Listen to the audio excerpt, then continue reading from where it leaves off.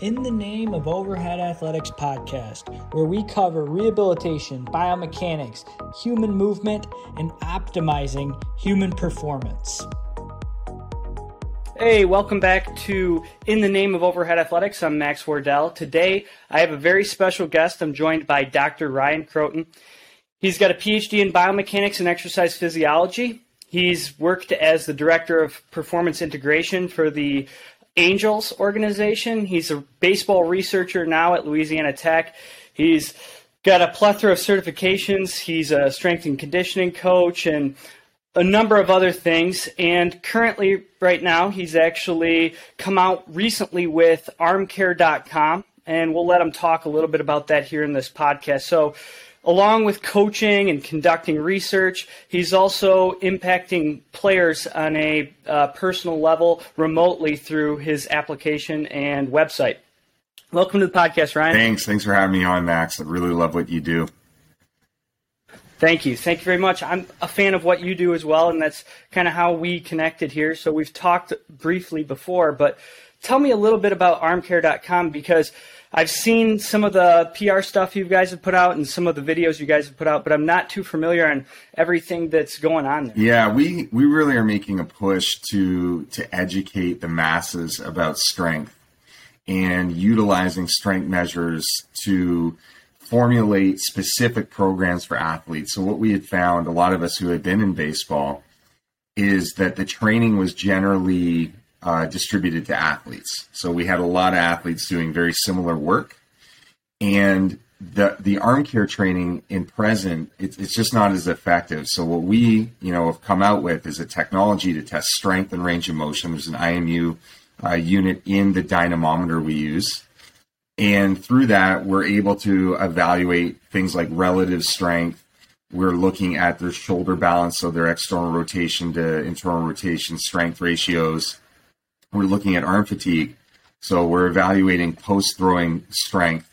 We're looking at a competitive blended metric called the strength velocity ratio, and we're looking at recovery scores. So we want to see how the arm comes back in a recovered state to evaluate what the athlete does during the periods between high-intensity throwing bouts. And then we have just started something called arm readiness, where we're intersecting both arm wellness data, so how the arm feels, and a very rapid test before throwing to be able to make determinations of where to change in your throwing program. So there's a lot that's out there with this technology, and it's all aimed to improve performance and to minimize injury risk, but to give coaches the ability to individualize, to give them that information. Yeah, I like that. What I've seen from your guys' stuff is that you initially started with something that was smaller. Hey, we're going to test a few things, and you've kind of added to it as it's gone along. Would that be correct? Yeah. We had to figure out, how to make the technology very easy to understand. We have some complex math in the background, but if we're looking at arm strength, arm fatigue, we're giving all these different terms that are very simple in an explanation. We needed to do this incrementally. So, when we release something, we always want to have it with an education. So these are what we call the key performance metrics. When we have new tests, we're developing new tests that are more specific to the throwing athlete, whether it's in long lever positions or we're looking, we just started a grip test that's between the index finger and the thumb, a baseball grip test. So, yeah, we've had to go in stages because it's very new to our audience. It might not be obviously for in a clinical setting, in terms of how you utilize dynamometry, but we need to get to the coaches, the skill coaches, and a lot of research has pointed to the coaches feeling that they're responsible for player health in baseball. So we needed to come up with a strategy that we're not overwhelming our community. And it is a little bit overwhelming because the data is very new. It's a new analytics approach. So when you're doing this assessment, like you were saying, it's very new, and you have athletes who are unfamiliar. I know there's an educational component that goes along with here's how you make sure you do the test so there's not compensation, because that's something we always run into. Even when you're doing a test in person, some sort of strength test, is the athlete's getting better at the test, maybe not better from a physiological standpoint or an actual strength standpoint. They're just better adapted to perform that test. So how do you go about educating athletes or really educating the coaches who are going to be using the application to make sure, hey, here's how we do these assessments so we make sure we get reliable information? That's a great question. So we're coming out with an arm care specialist course, and that's going to be available probably by the new year. Some people are getting some sneak peeks. I'd love to get you an opportunity to have a sneak peek at the information. And, we have to go through the procedures, created videos that are on the app. We're educating coaches on what to look for. You're right, there's a lot of things that could go wrong in the test because it's player led. The goal is to be able to have the player do this routinely, very often in the location, their own home or wherever they're going to be. And the coach just picks up the data to look at it and make the interpretation. So the coach doesn't have to be watching the athlete or taking them through. But we have a player onboarding video. So that's something we're putting together so the players understand. And we have some fail safes embedded in the application. So for instance, we have an active shoulder flexion test. So whenever the athlete has an increase in beyond 10 degrees, we alert the coach to say, ensure that the athlete did not have any compensations, because what can happen is that the athletes are going to be, potentially arching their back. The test is also done with the eyes closed. So we calibrate the device with the eyes closed, and we do our test with the eyes closed, because what we don't want to do in active tests is to have the athlete visualize where their arm is in space. That can add compensations, and we want them to inherently feel their first end range position. So, our idea was, how can we get the athletes to do this on their own?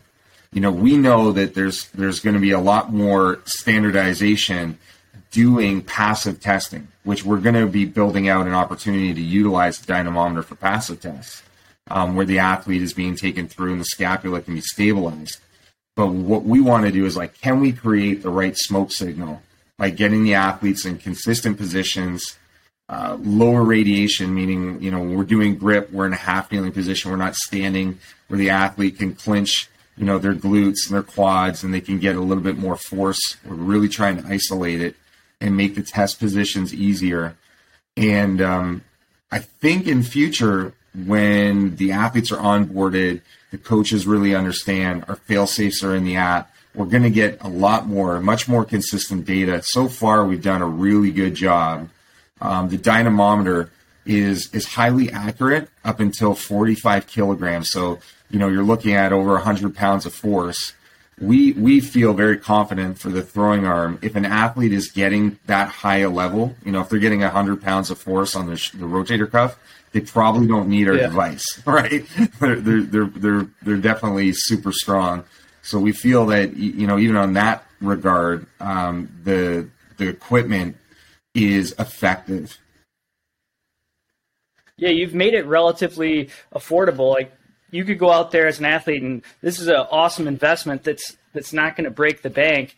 And sometimes these technologies can be expensive. I mean, just from a curiosity standpoint, because somebody sent me this a long time ago and was like, hey, have you seen this? And I was like, no, but I wish I would have came up with the idea. So you've put together this package where an athlete can purchase this arm care kind of system for himself and be able to complete it on his own. And it's at an affordable price point. How are you able to kind of combine all these things and get these moving parts together with the IMU integration and everything like that? Yeah, our biggest thing was compliance. How do we have a blend of science and compliance? We don't want the athletes to feel like a lab rat. We don't want it to be time consuming. And I think the major thing that is the advantage, obviously, is the cost. We're getting a pretty good dynamometer in the hands of everybody for a very affordable rate. And the platform is subscription based, and it's not, really expensive for an individual user. It's $12 a month, but if you're through a team, it's much cheaper when there's more bulk, and there's so many options for people who want to use this. But the thing is, the compliance is the key, and our testing for just doing one arm is no more than 6 minutes. So, I can get it done in around 3 because I'm really familiar and I'm just clicking through. And I think when athletes, get to understand that, they'll be able to do a single arm. The full arm test takes about 12 minutes because you're doing both sides. But you can also bring that down to 8-9 minutes when you get really used to it, and you can flip over the dynamometer and easily transfer it to both limbs. So, for us, being able to make an effective technology that's very simple to use, we think there's going to just be a really high adoption. And we're trying to push it, man. Like, our message, strength matters most. We say it constantly for our audience, because the world is going into a little bit of a different direction. We're more focused on motion capture, and the thing that I like that you've been doing is that you are really focused on the anatomy. You're really focused on the strength capacities, the stabilization, the synchronization of muscle firing, those kinds of things. That's where I think the world needs to focus a lot of attention right now. And, this package of what we offer, I think, is going to support this movement that we're going to eventually say, hey, strength is going to lead us. And then we can look at all these other options, external workload tracking, biomechanics. And we just needed to make something very simple to use so it can be adopted. Do you think there's going to be a place for this in the clinical setting, the way you have it set up, or should clinicians wait for the next rendition? Because what I'm thinking is, even with myself, based on what you're saying here and based on even what I've seen, is that it's a really user-friendly option that, hey, I could use that with my athletes in the clinical setting. Oh, yeah, for sure.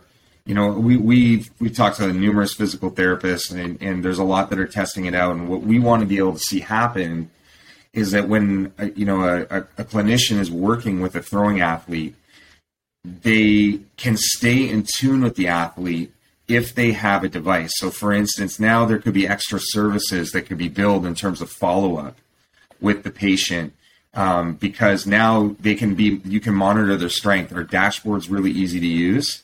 Whenever they test, you're going to get notifications. You're going to be opening up our athlete management system. You can see where they're at. When there's some prompts on there, we have alerts that are watch, warning, and medical.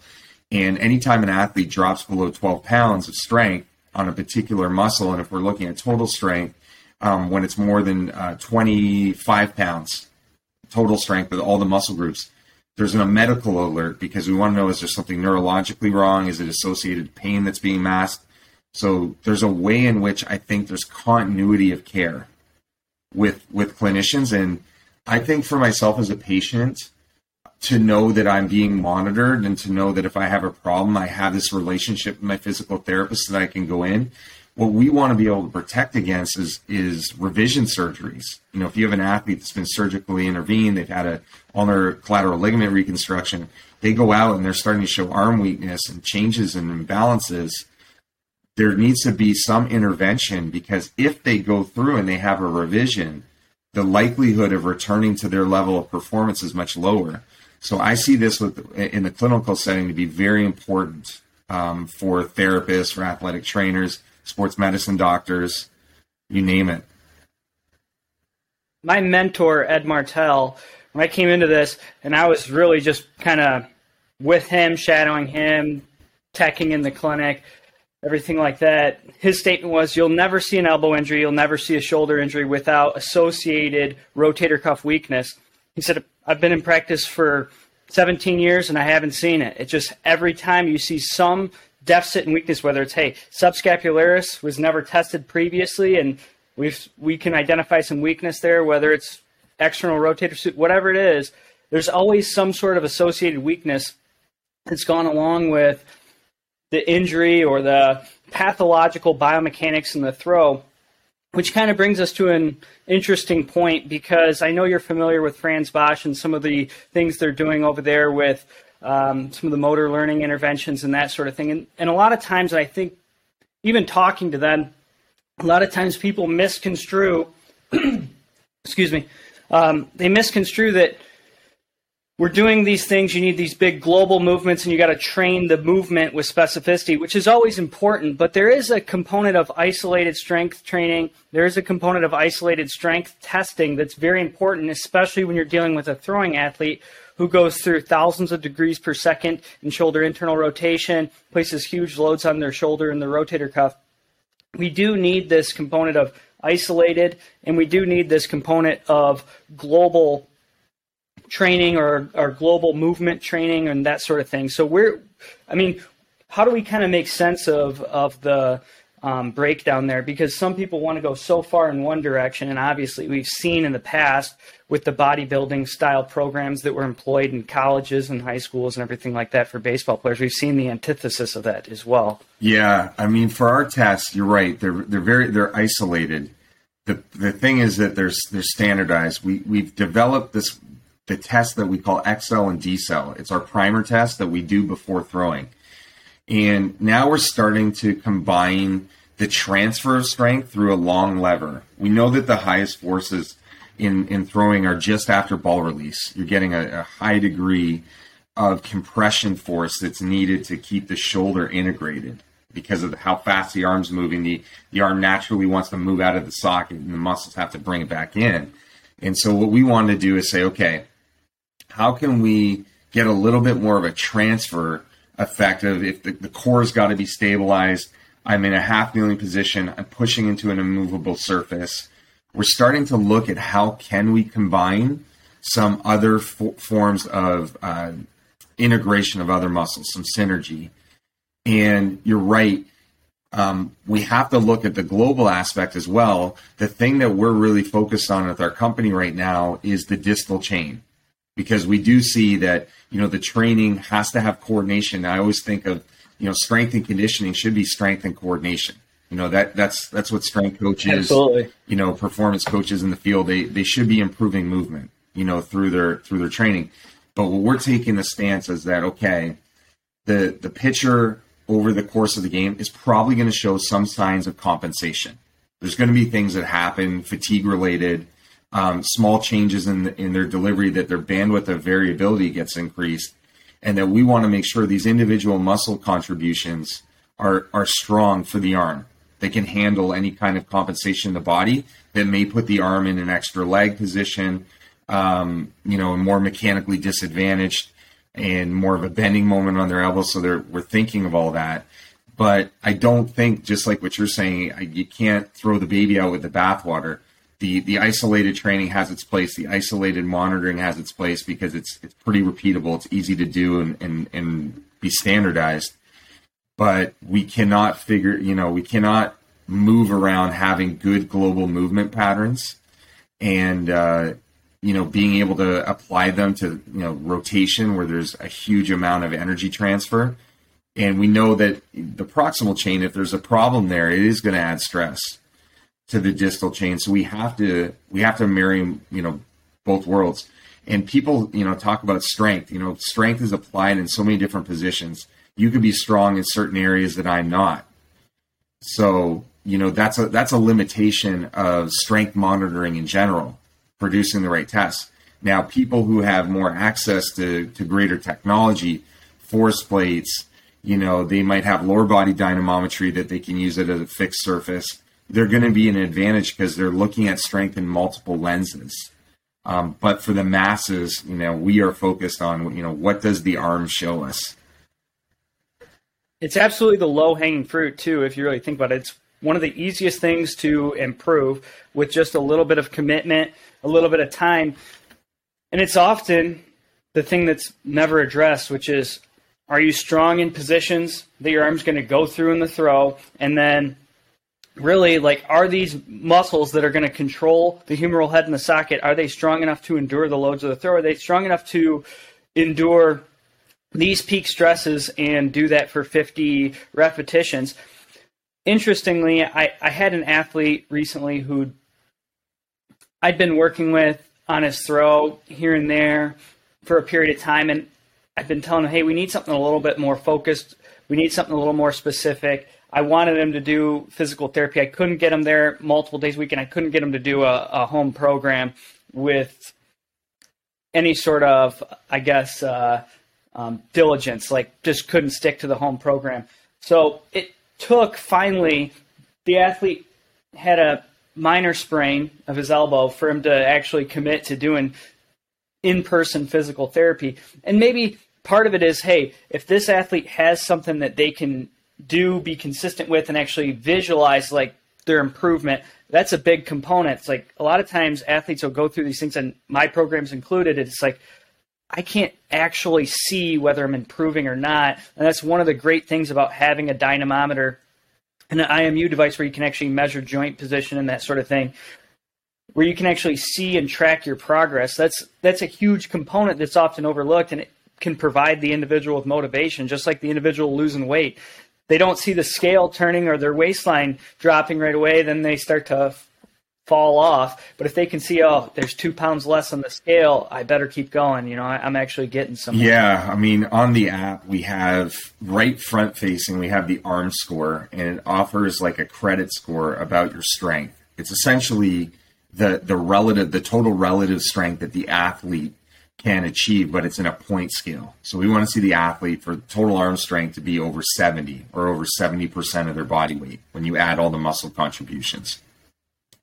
And we want to gamify that. We have leaderboards, we have PRs, and I think it's important. I mean, it's easy to get excited about, a max squat or a max bench. Athletes get excited about them because they are tested. And they're tested in college, and people care about them. And the bench is an NFL combine test. I mean, guys get excited about this, but we have to create a culture that we build energy and a vibe around improving arm strength. When an athlete's like, man, I'm ranked too. I mean, we rank them, we percentile rank them. It's like, I'm a high school guy and I'm in the 90th percentile of pros. Like that's, we want to be motivating like that. And the other thing that we believe in our programs is that the arm care should be first. We should put that up front. We should prioritize it. And in a lot of programs, the arm care is generally at the end, and it's considered a finisher. So by that time, the athlete's kind of exhausted from their workout, especially if it's a really high intensity workout, and they might not go through it with the same energy, the same focus that they would if they had this at the beginning. So there's some things about the prioritization of the training, getting to that part early, teaching the athlete that this matters. We need to make this a priority first before you get into your general strength and conditioning program, and having a culture around the rewards, the intrinsic rewards of an athlete improving strength. Your rotator cuff balance with shoulder balance is now 0.9. You were at 0.7. So your external rotators, you're almost getting close to 1-to-1. Like, that's awesome. We gotta beef that up. We gotta get the athlete excited about these aspects because they have a great transfer to health, and performance. So we're looking to improve health, velocity, and command. Those are our 3 cornerstones. We call it the performance pyramid. We're trying to improve those things. And I believe, like what you said with the athlete that you mentioned, that he wasn't diligent, and they need a motivator. Athletes need visual feedback. People like that. People like to compete. Athletes are naturally competitive, and they got to compete with themselves, and we need to give them data. Baseball's a world of data, and this is just another layer to get the athletes' juices flowing for training. Yeah, that's cool. As far as the rotator cuff ratio or the IR to ER ratio, you guys are looking for a 1-to-1 there. What's your optimal? So the range, we don't want to get a huge spread. So we want to see 0.8 to 105. So in my previous experience working with athletes, generally the rotator cuff strain guys would be having less ER. They would be below 0.8, but we wanted to bump that up. We wanted to be a little more conservative and say we want to get you at 0.85. The guys that had elbow problems and slap issues, they had a reversed ratio, so that they had a ER ratio that were above 1.1. So that means their deceleration for their layback is not as strong, right? So when we lay back our arm, the internal rotators, they eccentrically contract to control the speed of the arm and to be able to get it to its isometric position and layback. And when that's weak, the bicep for a slap tear, it becomes more of a stabilizer of external rotation. And we're putting traction on the bicep and the peel back mechanism for the slap tear, that risk increases. So we want to be able to assist that stability in going into layback. The other thing is the forearm acceleration. That's what valgus stress is. It's essentially the forearm acceleration going backwards that opens up the medial elbow joint, and it gets worse when the humerus rolls forward and the forearm's still going backward. There's an instant where you have that internal rotation, then you have your varus torque closing the medial elbow, and we want to ensure that when we're mitigating, we need to mitigate the speeds. If there's an athlete that may have poor arm positioning at foot contact, but they have a very rapid rate of external rotation, we need to manage that with internal rotation torque. So I've seen a lot with the guys that have very weak internal rotators comparatively having those problems. And this is where it goes hand in hand with your kinematic training. I want to get into some of the kinematics a little bit here because we're working on the strength of the internal rotator so they can better eccentrically control as somebody slams back into external rotation. But then you're also considering where did they start. So you have somebody like Mark Pryor or how Steven Strasberg used to throw where they're in a ton of internal rotation and they're slamming back super hard into external rotation and they're basically summating that torque at the elbow. So you're in a perfect world, you're going to say, okay, we have these athletes under our control. We're going to manage how they go into external rotation in the throw, as well as how well they're able to control that motion with the internal rotators. Yeah, kinematically. So in my mind, when it comes to biomechanics, I think, two of the risks are arm position at foot contact and also the opening of the trunk at foot contact. So athletes that are beyond. So if my shoulder is I'm perpendicular with the home plate. So at foot contact, if my throwing shoulder starts to open, so now I'm not closed. So if athletes don't have a degree of being closed, usually the really good athletes are closed by about 10 degrees. Some of them more. At foot contact, they're able to really create that separation and keep it closed. It gives time for the arm. So even guys that have, good timing, we know there's so many pitchers that have had Tommy John surgery. We know they can't all be in an inverted W position. There's a lot of healthy guys, guys that have great deliveries. And this is why biomechanics is not on my mind more than strength, that there's a lot of guys with great mechanics that we think that end up on the injured list.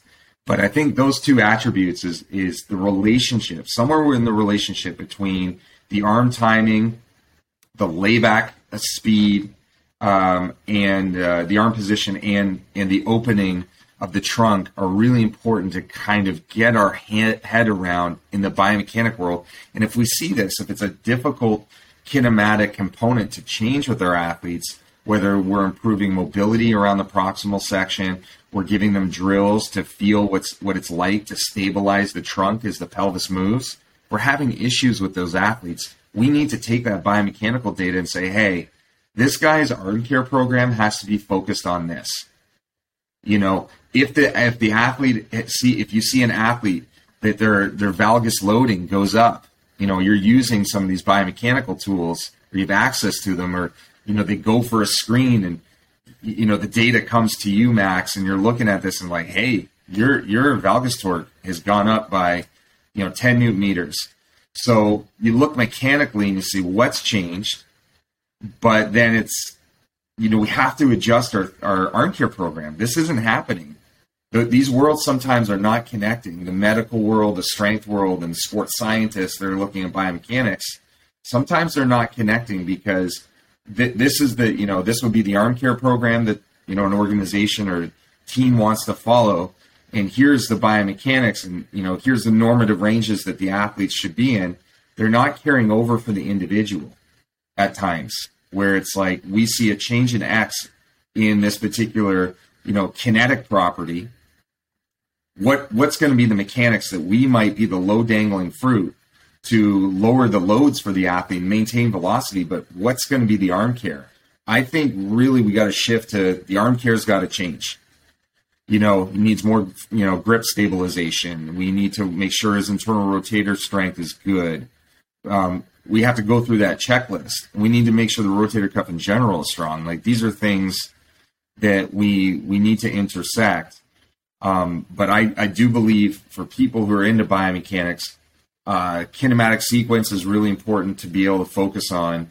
And how does that relate with the speed of how the arm's moving from the point of foot contact into maximal external rotation? Those rates, you can even look at acceleration. Not a lot of people have looked at acceleration data. We've taken in velocity as a good enough measure, but looking at the rate of change in velocity in the arm could be really telling for an athlete who may be at risk, and we need to ensure our training matches that. One of the issues that I've had is, I've watched a lot of arm care training programs. I've done them myself, and the loading, the activation is a lot lower. The weights are sometimes under 5 pounds for an adult male who's 225 pounds and, has been collegiately trained for 4 years coming into our organization, and they've done similar things in college. And I don't think we're giving the athlete enough strength to manage these high loads. Their arm is accelerating so much, and we need to do whatever we can do to activate muscles. We need to be able to get them to take out slack, to stabilize them. We have to create stiffness at certain instances in the delivery. A lot of programs might not be accomplishing that. They may be good for metabolic fatigue and improving the potential of how an athlete is able to generate energy in a particular muscle group. But when it comes to strength and power, these things I don't think can be accomplished with light load. So, that's kind of my take on it. I'm really interested in the blend. I think we all got to get there is, how do we blend biomechanics and strength? And how do we let strength lead us? Before we start making changes in mechanics, and particularly maybe arm path changes, how can we ensure that the first thing that we do is we drive up the strength component? Because if you're making arm path changes, I've been experiencing a lot in my professional career. We change an athlete the way they've thrown in season, and they end up being injured because the fatigue is different.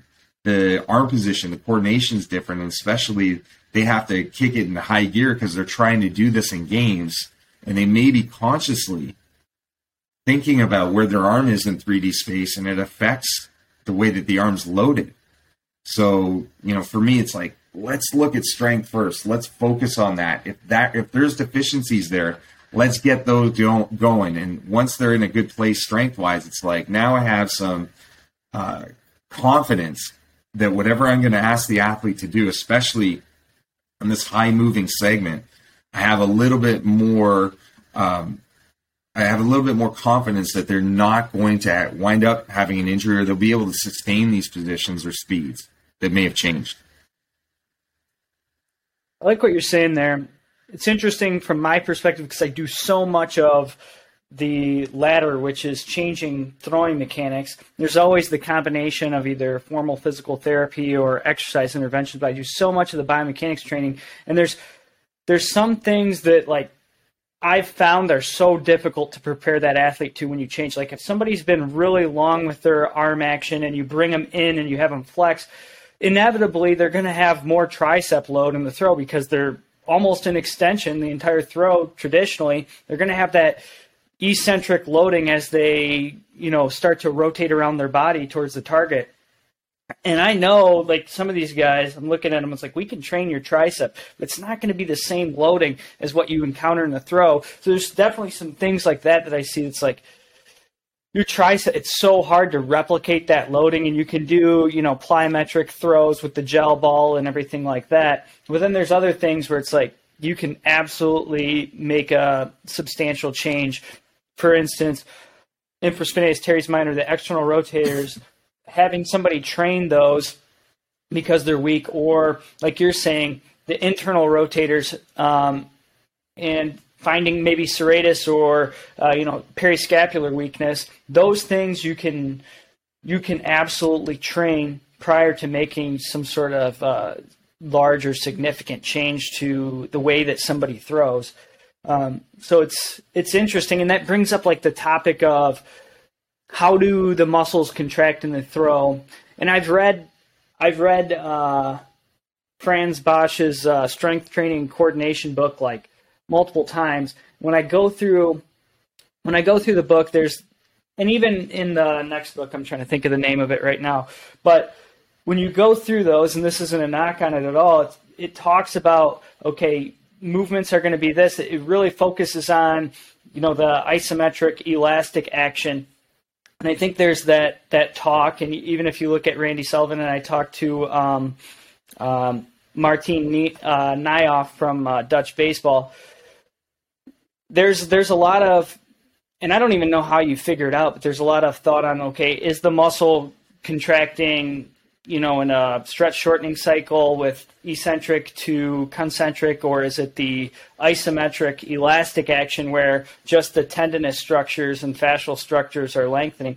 My thought is, and I'm curious because I wanted to ask you this, my thought is that maybe latissimus dorsi and some of these muscles like that in the upper extremity are utilizing that isometric elastic action, where my suspicion is when you look at subscapularis or some of these fan-shaped muscles, potentially even pec, although we know it's not used as much in our, elite level throwers as some of our amateurs use it. My suspicion is they use more of the stretch shortening cycle from an eccentric to concentric action just because of short tendinous structures and that sort of thing. Yeah.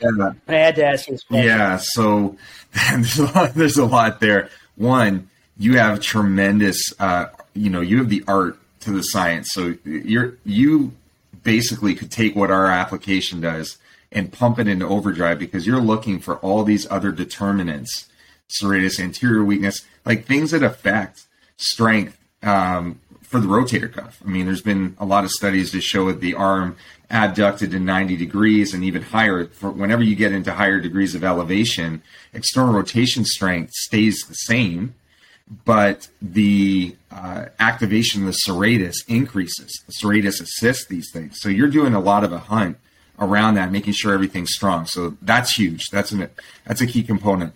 But, when I think of athletes, I think some are muscle driven and some are fascial driven. There's some that use much more of a stretch than they do strength.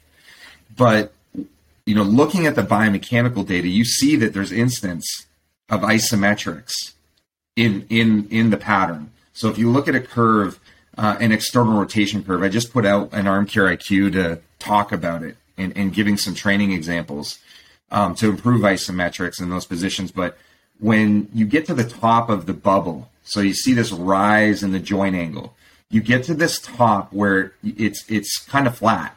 It's just on the top. So you're looking at the slope of that line to see velocities, right? A change in displacement, a change in distance as a rate is velocity. And so at the top, when you get to the peak external rotation, you can't create any velocity. It's at zero velocity. So biomechanically, that's an isometric position. And what I think is when athletes have better isometric control, I believe they could amortize or make the transition from external or from eccentric loading to concentric loading better.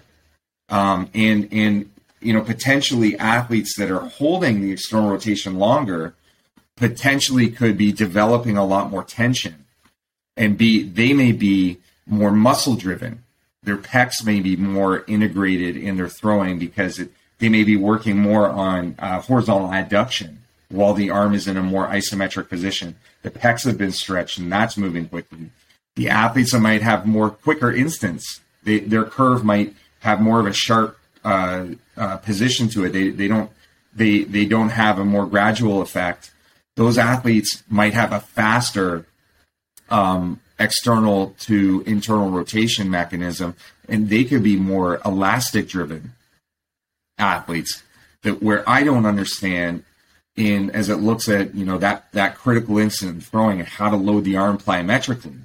What I don't understand is what happens if you take a muscle driven athlete that uses a lot of their proximal muscles to throw and you make them more elastic, and vice versa. You take an elastic athlete and you try to make them more muscle driven in their delivery, what happens?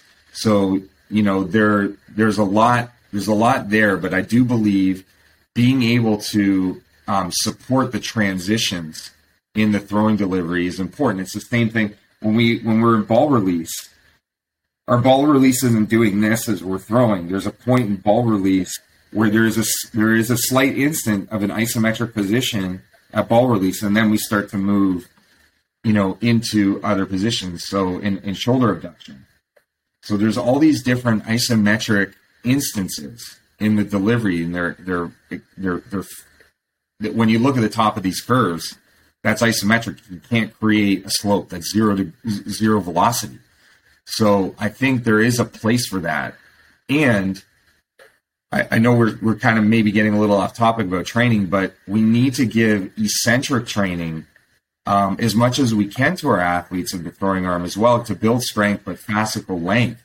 Because even if we have an athlete that may have a longer isometric period in their throwing, they get to that peak and it might be extended for milliseconds more than another athlete, we need to be able to create arm speed out of that.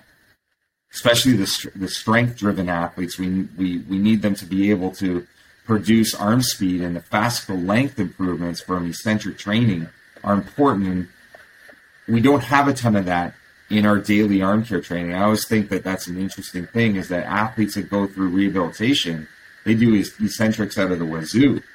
But then once they get into regular competition, they go away from it for maybe the fear of being sore or what have you. But we need to feed the arm what it experiences in some degree biomechanically. It's very hard to do unless you're throwing a weighted ball, but when you're throwing a weighted ball, you're letting go of the ball, and generally, unless you're doing holds, you're not developing strength.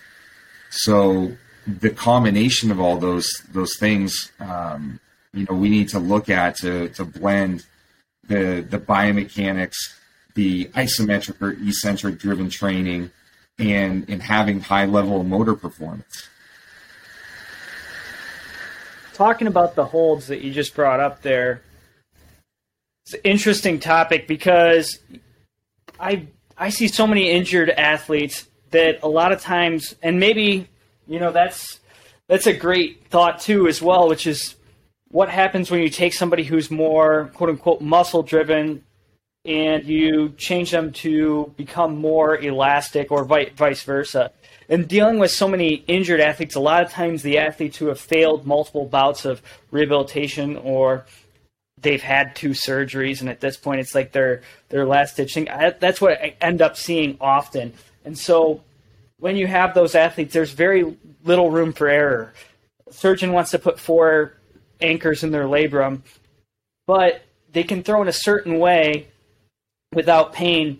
Maybe that's drastically different from the way they threw before, but it's to offload that structure, maybe reduce shear load in a certain direction and kind of deflect it into another direction. With those athletes, I know that a lot of time that's a great way to put it, is you're changing them from that more muscle-driven athlete who uses more horizontal adduction in the throw, and now you're kind of limiting that because of the shear stresses back and forth. So I'm kind of, I guess, without even knowing it, I'm doing that all the time just because we don't have another option. But when we look at when we look at, say, kinematics of an athlete, and maybe we see these certain markers that we want to see in a different way, or like they're not exactly where we would like them to be. Your thought is, hey, first let's work on some of these strength components, and then over time we start to integrate maybe some more movement alteration strategies. And I think it is important to note, it's like, how do you go about making that change is always the big one in my mind. Yeah, I mean, the first thing, I guess I didn't explain very well what, in my opinion, of, an athlete that's very elastic. So I think they have a very sharp rise in external rotation. They have a lot more range when you're looking at that biomechanics. And obviously from a clinical setting, you can find an athlete that's really lax from your passive tests for sure. And even in active tests, you'll see athletes that have a greater amount of range. And even when you're watching the throw, they have a lot of horizontal abduction. So their arm legs a lot behind them. They're trying to develop a lot more stretch. And so those things we need to keep in mind when we're making our change, because if we're focused on generating a lot of strength for these athletes and we're developing a little bit more stiffness, we have to continually look at length as well. So one of the things I didn't talk about is the length and strength relationship. We need to find optimums there. You can find athletes that throw at high velocities with so much, like, completely different anatomy. The arthrokinematics are different. I've seen a lot of guys, I haven't seen range of motion in professionals really predict ball velocity, which is different than, some research that has been seen in youth athletes,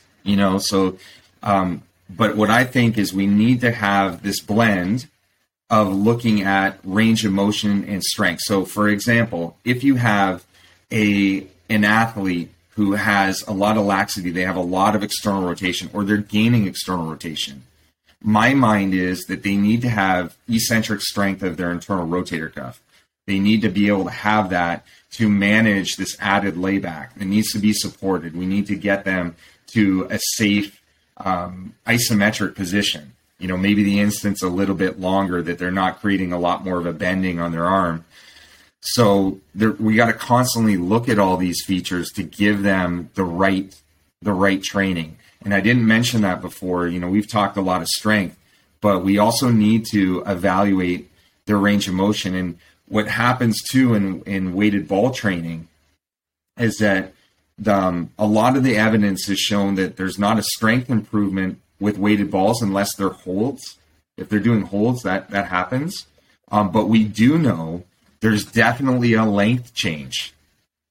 So there was one study that was done a little while ago that actually had injured athletes in the study. They got injured doing the study, which I've never seen before. I've never ever read a study that had indicated there was an injury in the study.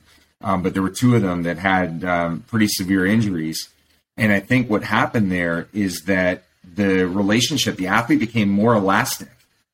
So their elasticity had gone up. They're getting greater range of motion. Their arm can crank back more. But the control group who didn't use the weighted ball, which was interesting, their strength improved. Their shoulder strength improved. And that was statistically significant. But the weighted ball group, there was no change in strength from pre to post intervention. So what concerns me is that if we're not evaluating athletes, we're not doing this, we're taking athletes, we're categorizing is this a really strength-driven athlete, doesn't have a lot of mobility, kind of lax, or not lax, versus a lax athlete, and, both of them may be having gains.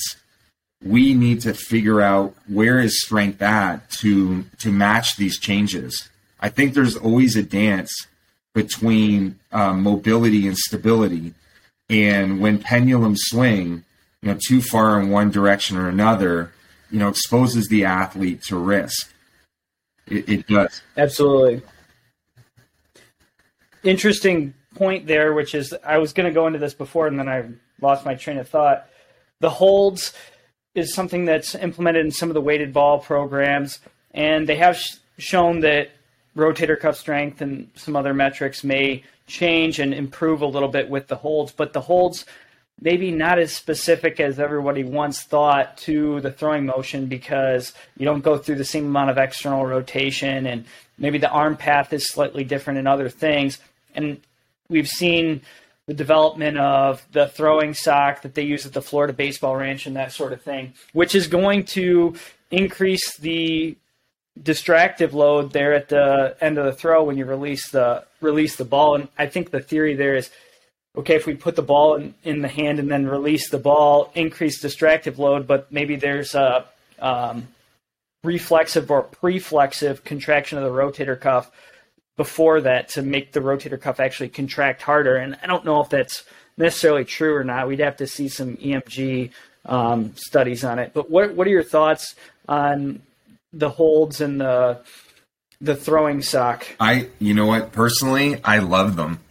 I don't view holds as a real throwing specific activity where other people might think like they're utilizing it to improve the throwing pattern. They're not biomechanically similar. You know, you're thinking at the instant of ball release, your mind is saying, I'm not releasing the ball. It definitely changes the position. When you look at the biomechanics, it has more of a pushy delivery. Some athletes, even with weighted balls, if the ball's too heavy, they're doing a heavy weighted ball hold, they might muscle guard, they might not have layback that much at all. I look at it as a strength activity. And we can't simulate, I talked about, the training and simulating training to throwing. We can't simulate that kind of force. My impression is that this kind of force, where you're actually throwing an implement, but you're not letting it go, and you're trying to decelerate it, is so much greater than anything we can do in the weight room for the throwing arm, because it's moving at a higher speed. And we know that if the mass is being accelerated at a higher speed, it's going to have greater kinetic energy. That's the equation, a half mv squared. So whatever the mass is, if the velocity keeps increasing, it's doubled. So, you're doing that at high velocity. So the torque levels are high. It's conditioning the athlete. And I've seen, in my experience in evaluating weighted ball training with holds involved, the strength improvements happen in a shorter period of time, within 14 days. So sometimes we would take athletes who had muscular imbalances, especially, some of our key prospects that we were worried about injuries, and they would have a diet of this in their program, and it would change the loading based on what they needed. For athletes that had weak internal rotator cuff strength, the weighted ball holds would be heavier. They'd actually have to generate more force in the holds into internal rotation. For athletes that had very weak external rotation, they'd be lighter. We're increasing the accelerative properties that the posterior cuff has to decelerate. So we would make some of those adjustments with our weighted ball holds in the program, and we had a lot of success there. We had a lot of success there. I mean, I got kind of turned on to them from watching Steve Delabar. I actually met Steve Delabar when I was with the Orioles, and I was really just excited to talk to him, because watching his video, and for those who don't know Steve Delabar, you can see some stuff on YouTube. It shows an actual X-ray of his arm, and it looked like a bomb went off in his elbow. Major soft tissue damage. Bones had to be screwed. Like it was just horrible looking. To see somebody come back from that, I was so intrigued. And he was saying that a lot of his work came from weighted ball holds, which really stemmed from Tom House, who studied tennis players and wondered, why are tennis players' rotator cuffs so strong? And realized, intuitively, they're not letting go of a racket. This heavier point mass is moving at a higher velocity, and it's not discharging from the arm. It's being held through the deceleration. And so, we saw some really great strength improvements, but it has to be tailored to the athlete. In any event, we saw that there was an increase in ER for ER strength for a lot of players, and it worked really well for athletes that had, a typical ratio that was less than 0.8. But what we needed to see, and that was kind of a concern for me, is the sustainable strength after weighted ball programs and sustainable velocity. So it was not unusual in some cases to see a guy, come out of a weighted ball program, and for the first month or two, they're doing really well, and then they start sliding. And I believe, what's happening, and in season, we didn't have the greatest monitoring process of strength, is that their performance is elastic driven, from the range of motion improvement. They're basically able to crank the catapult back, just a little bit more. That's giving them a little bit more of a stretch, but then they may be losing the strength to maintain the arm speeds going on in season. And, teams are able to now use biomechanical equipment. I mean, you could use, the pulse sleeve. It's really good for arm speed. So you could utilize that sleeve to, really notate, is arm speed going down with strength? So intuitively, I would think that as internal rotator cuff strength goes down, the arm speed goes down. However, you might see in some cases that there are decelerators, and that would be a good study to see, is the decelerators, the external rotator cuff, if it goes down, is that more related to arm speed changes? But something in there, in my impression, is going to be a strength problem, not a length problem. And I think holds help for that. I'm even thinking about, and like I said, a lot of times I'm dealing with athletes where we don't necessarily have a lot of options. They're kind of at the point where there's significant damage inside the joint. There's significant labral damage. Surgery's not really an option for them at this point. And we have to get them pain-free. We have to get them back to performing. And I'm thinking about, you have that individual, or even a healthy individual that wants to improve their throwing mechanics, that their arm lags behind and they're quote-unquote more elastic in the throw, but a lot of times they're also relying not just on muscular stretch, but on, passive structures to, like their anterior shoulder capsule, to hold their humeral head inside the socket.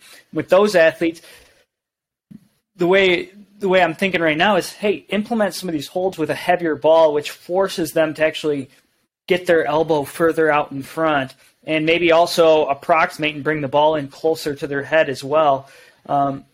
Even though, hey, it's not going to be as specific as throwing or whatever else, it may be better because that they're actually going to be forced to limit some of their external rotation range of motion, and they can't drag their arms so far back, so you're using an implicit learning strategy there.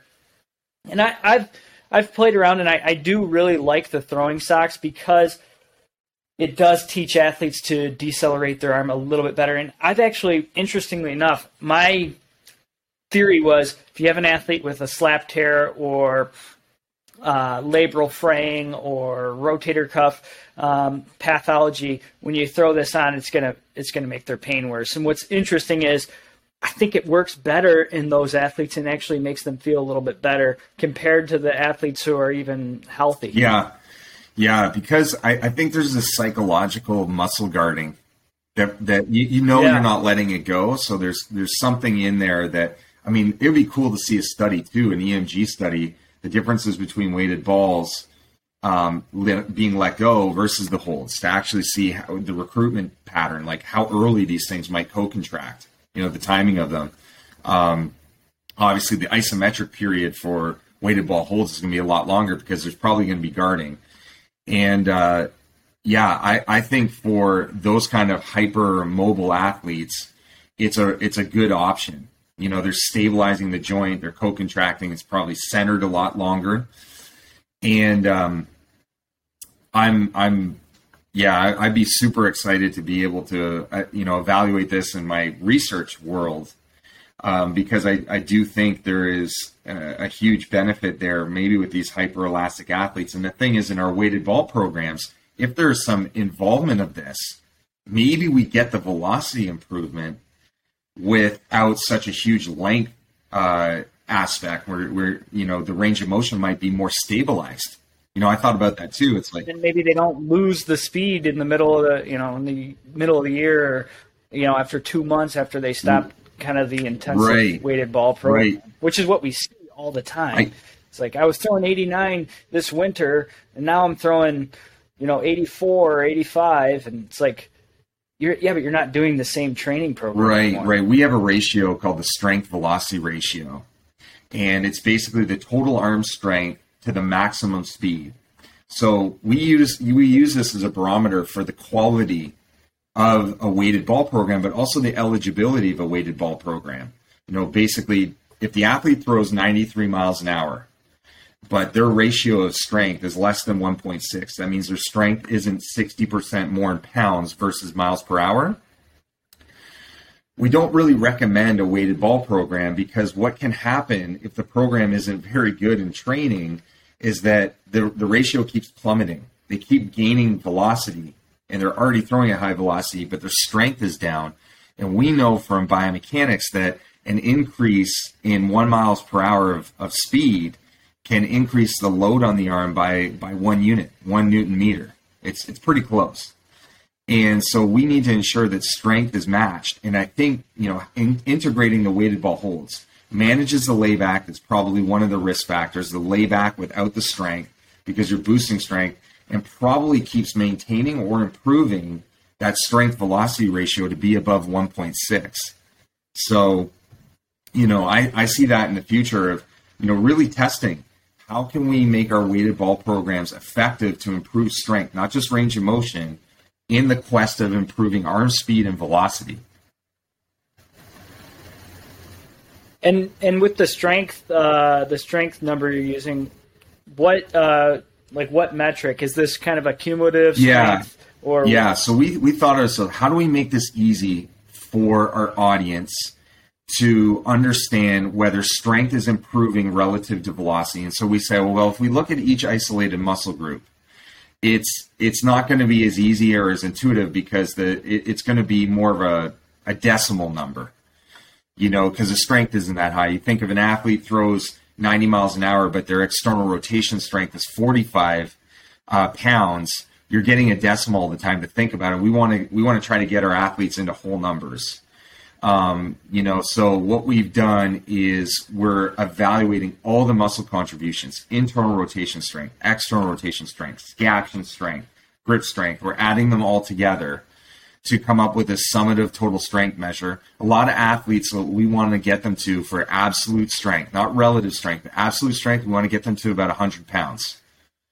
That's a goal.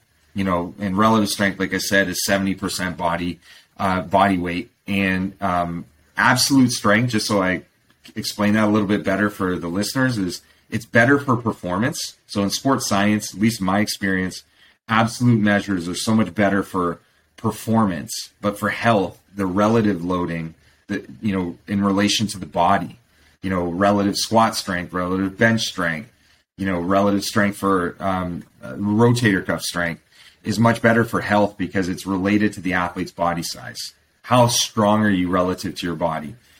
And so we use the absolute for this strength measure. So I think it's going to be a game-changing metric for people, and it's one that we got to educate. We got to get people to wrap their heads around this. And we're now blending competition measures and physiologic measures together to help guide us. Consequently, I know I talked about the athlete that might not be eligible for a weighted ball program because they have such high velocity and they're so weak.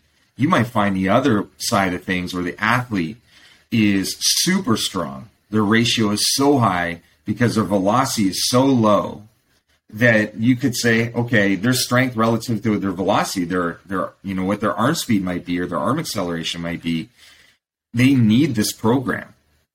They need this program to improve, and they're you got a better chance of success with it because they're very strong. So it's going to be, I think, a real groundbreaking metric. And a lot of the weighted ball programs that are going on right now, I don't know if they're analyzing players. I don't know. I don't know if they're monitoring, strength and range of motion and, all these things. And sometimes the weighted ball programs are not observed by a coach, which concerns me. I talk to a lot of athletes, just on the youth level, 12 to 15 years old. They would much rather pay for a weighted ball program online than they would a strength program online. And even having general strength and conditioning they may not have. And that freaks me out, man, because they're doing the highest intensity training.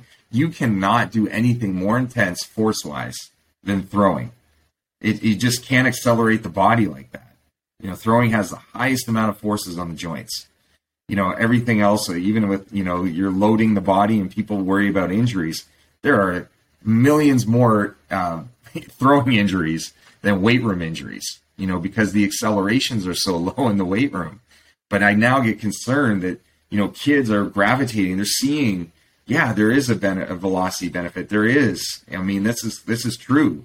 There's a velocity benefit, but there's costs associated with it. And obviously getting the most out of your program in future if we don't have a strength assessment. So we need these hinging metrics for our training programs and working with our athletes, I think, in the future. Absolutely. I look at this in maybe a light that's different than the average athlete. I did a weighted ball program as an athlete. I ended up getting injured because I didn't know what I know now, and I didn't have somebody that I guess was that had enough knowledge on maybe the biomechanics and the strength component and these other things that was taking me through the program. And I don't know if I would have got injured or not if had that happened. Who knows? You can never predict an injury exactly like that. But I think with these guys, my thought is always, all right, if you just took this program, here's the weighted ball program in a group of guys, and you said, all right, how many guys are going to improve their velocity and stay healthy? How many guys are going to improve their velocity for a short period of time and get injured? How many guys are going to stagnate and not improve in their velocity at all? And then how many guys are going to get injured pretty quickly? I don't know what those statistics are, but I can say that in my experience, if you haven't started to address some of the other components that can lead to a higher velocity before you just implement something like this, I think you're going to end up saying, I'm taking a big risk here and maybe not for any benefit, because I see the guys that come in, it's like, I did this weighted ball program for 2 years, I didn't get any velocity. And I've seen guys that said, I threw 5 miles an hour faster, but now I'm, getting Tommy John surgery, or now I've got a torn labrum. So I see those guys clinically. My first thought is, okay, let's get you as strong as we can. Let's recover the range of motion that you've lost over the years of throwing or just never really had. Maybe you don't have good hamstring length. Maybe you don't have good shoulder internal rotation. Let's get you stronger, and then let's address the way that you throw, because those are sometimes the things that can not only lead to better performance in the short term, but more velocity and things long term with better health as well. And then if we get to the point, and I like the metric you're saying because I'm not very familiar with it, which is, hey, if you're in this group here where you're in this ratio, maybe this is something we can implement. And if you're in this ratio, you probably need more of A, B, and C as compared to this specific weighted ball throwing program. Yeah, man, it's always a dance. We have our throwing specific work, we have our training work, and what happens is, okay, if strength's going down, if this is my throwing specific workload, this doesn't make sense, right? This doesn't make sense. I'm altering my hands for people, who are not watching this podcast, but if my workload's going up, my hands raising, and, my throwing strength, throwing arm strength is going down, I'm starting to create a bigger gap. And what happens is there's this trade-off, and what I said, we actually took athletes out of competition when they, were severely weak.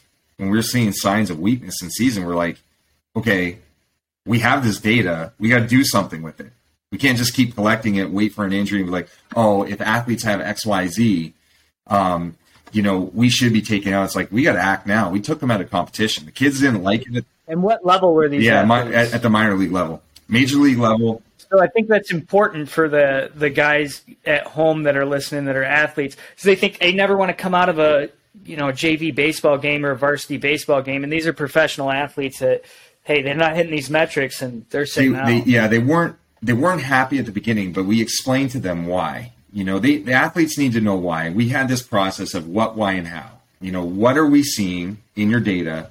Why is this important to you that we improve it? how are we going to do it? And usually we take an athlete out for 10 to 14 days. And at the beginning it was tough, but our GM at the time, he said something to me that I was like, it just resonated. And it was like the guiding principle for me of the program. He said, Ryan, it's like, do you want the pain of sacrifice or the pain of disappointment? And that was a pain point. He also said, he also said something to me one time like pay now or pay later. And those things kind of were in my mind. It's like, okay, there's a little bit of pain. You're going to be discomfort in a little bit of psychological turmoil for not pitching, even though you're not injured and you're not feeling pain, but neurologically you're messed up. There's something going on. I obviously wouldn't tell an athlete you're messed up, and neurologically we need to improve you, and so we need to pay now.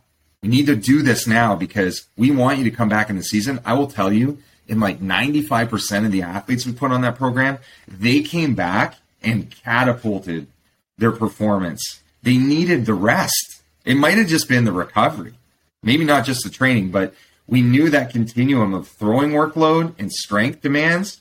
If that pendulum starts swinging, it's like we're increasing their throwing workload and their strength just keeps going down. It's a recipe for disaster. It is, and we need to act on it. And our coaches that are out there, I just kind of wanted to relate a study to this concept of why strength matters most. But there was a study that was put out by Kyle Matzel, physical therapist at the University of Evansville, and a group of people. And they found that the coaches, they felt that they're responsible for this health, for their athletes. But only 6% believed that strength was a contributing factor to injury.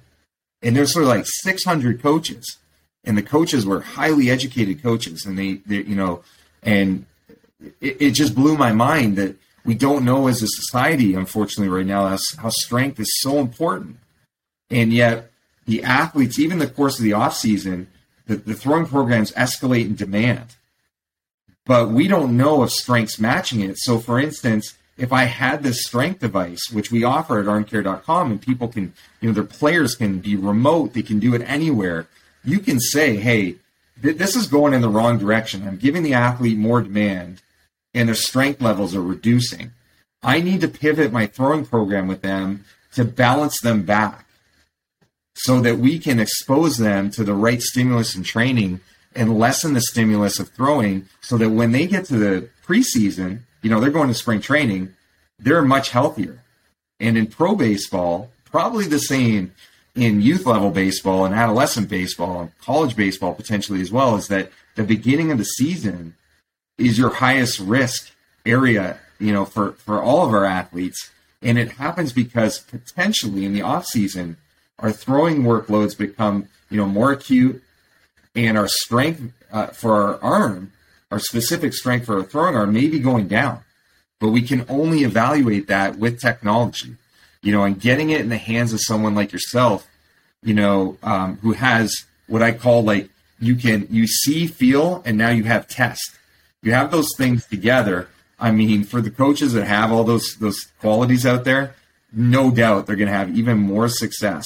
And we're trying to get, as we go along, we're going to have people like you who definitely have a greater skill set on the clinical side, and people like me to hopefully be involved in our company in some way, or the education that we provide to teach coaches. And you're putting all this content out as well in terms of how to have this C component and this feel component, so they can put all these pieces together. And I think when we get there, man, I think baseball is going to be such a healthier place. I got 2 boys, and they're in my mind all the time when I do my work. And if they want to pitch, I feel like I'm driven to not only help them perform, but to be on the field. Everybody gets wowed over certain metrics in baseball. There's so many for pitching. Even looking at break charts and how balls are moving, and how they're able to induce chase rates with pitchers or hitters, and miss rates and all those things. But we're forgetting that innings pitched is the most important measure. None of the other ones matter unless we can keep our athletes gaining innings pitched, gaining experience. And I'm excited for it. I'm excited for people like you to use this product. and really drive home how we can make baseball a safer place. What you've come up with and your thought process behind it and your continued evolution of this is something to commend. And I invite everybody to go to armcare.com, check it out.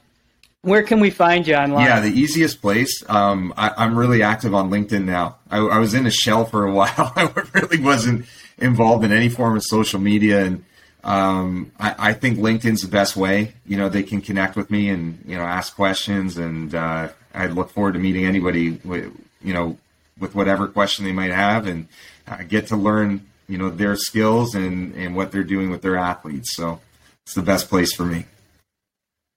LinkedIn is an awesome platform, you guys. If you want to follow Ryan, actually, I think it's an awesome social media platform now. A lot of people don't know that, for posting videos, articles, all of that stuff. Ryan's very active on there. That's, I believe, how we've connected in the past. So definitely follow Dr. Ryan Croton on LinkedIn, and check out armcare.com. He's also got some great YouTube videos that are very educational. I believe that's Armcare. Is that Armcare? Yeah. Yep, Armcare. Yep. Okay. Check those out as well. Thank you very much for coming on, Doc. And this was awesome. This was fun. Yeah, thank you. I appreciate it.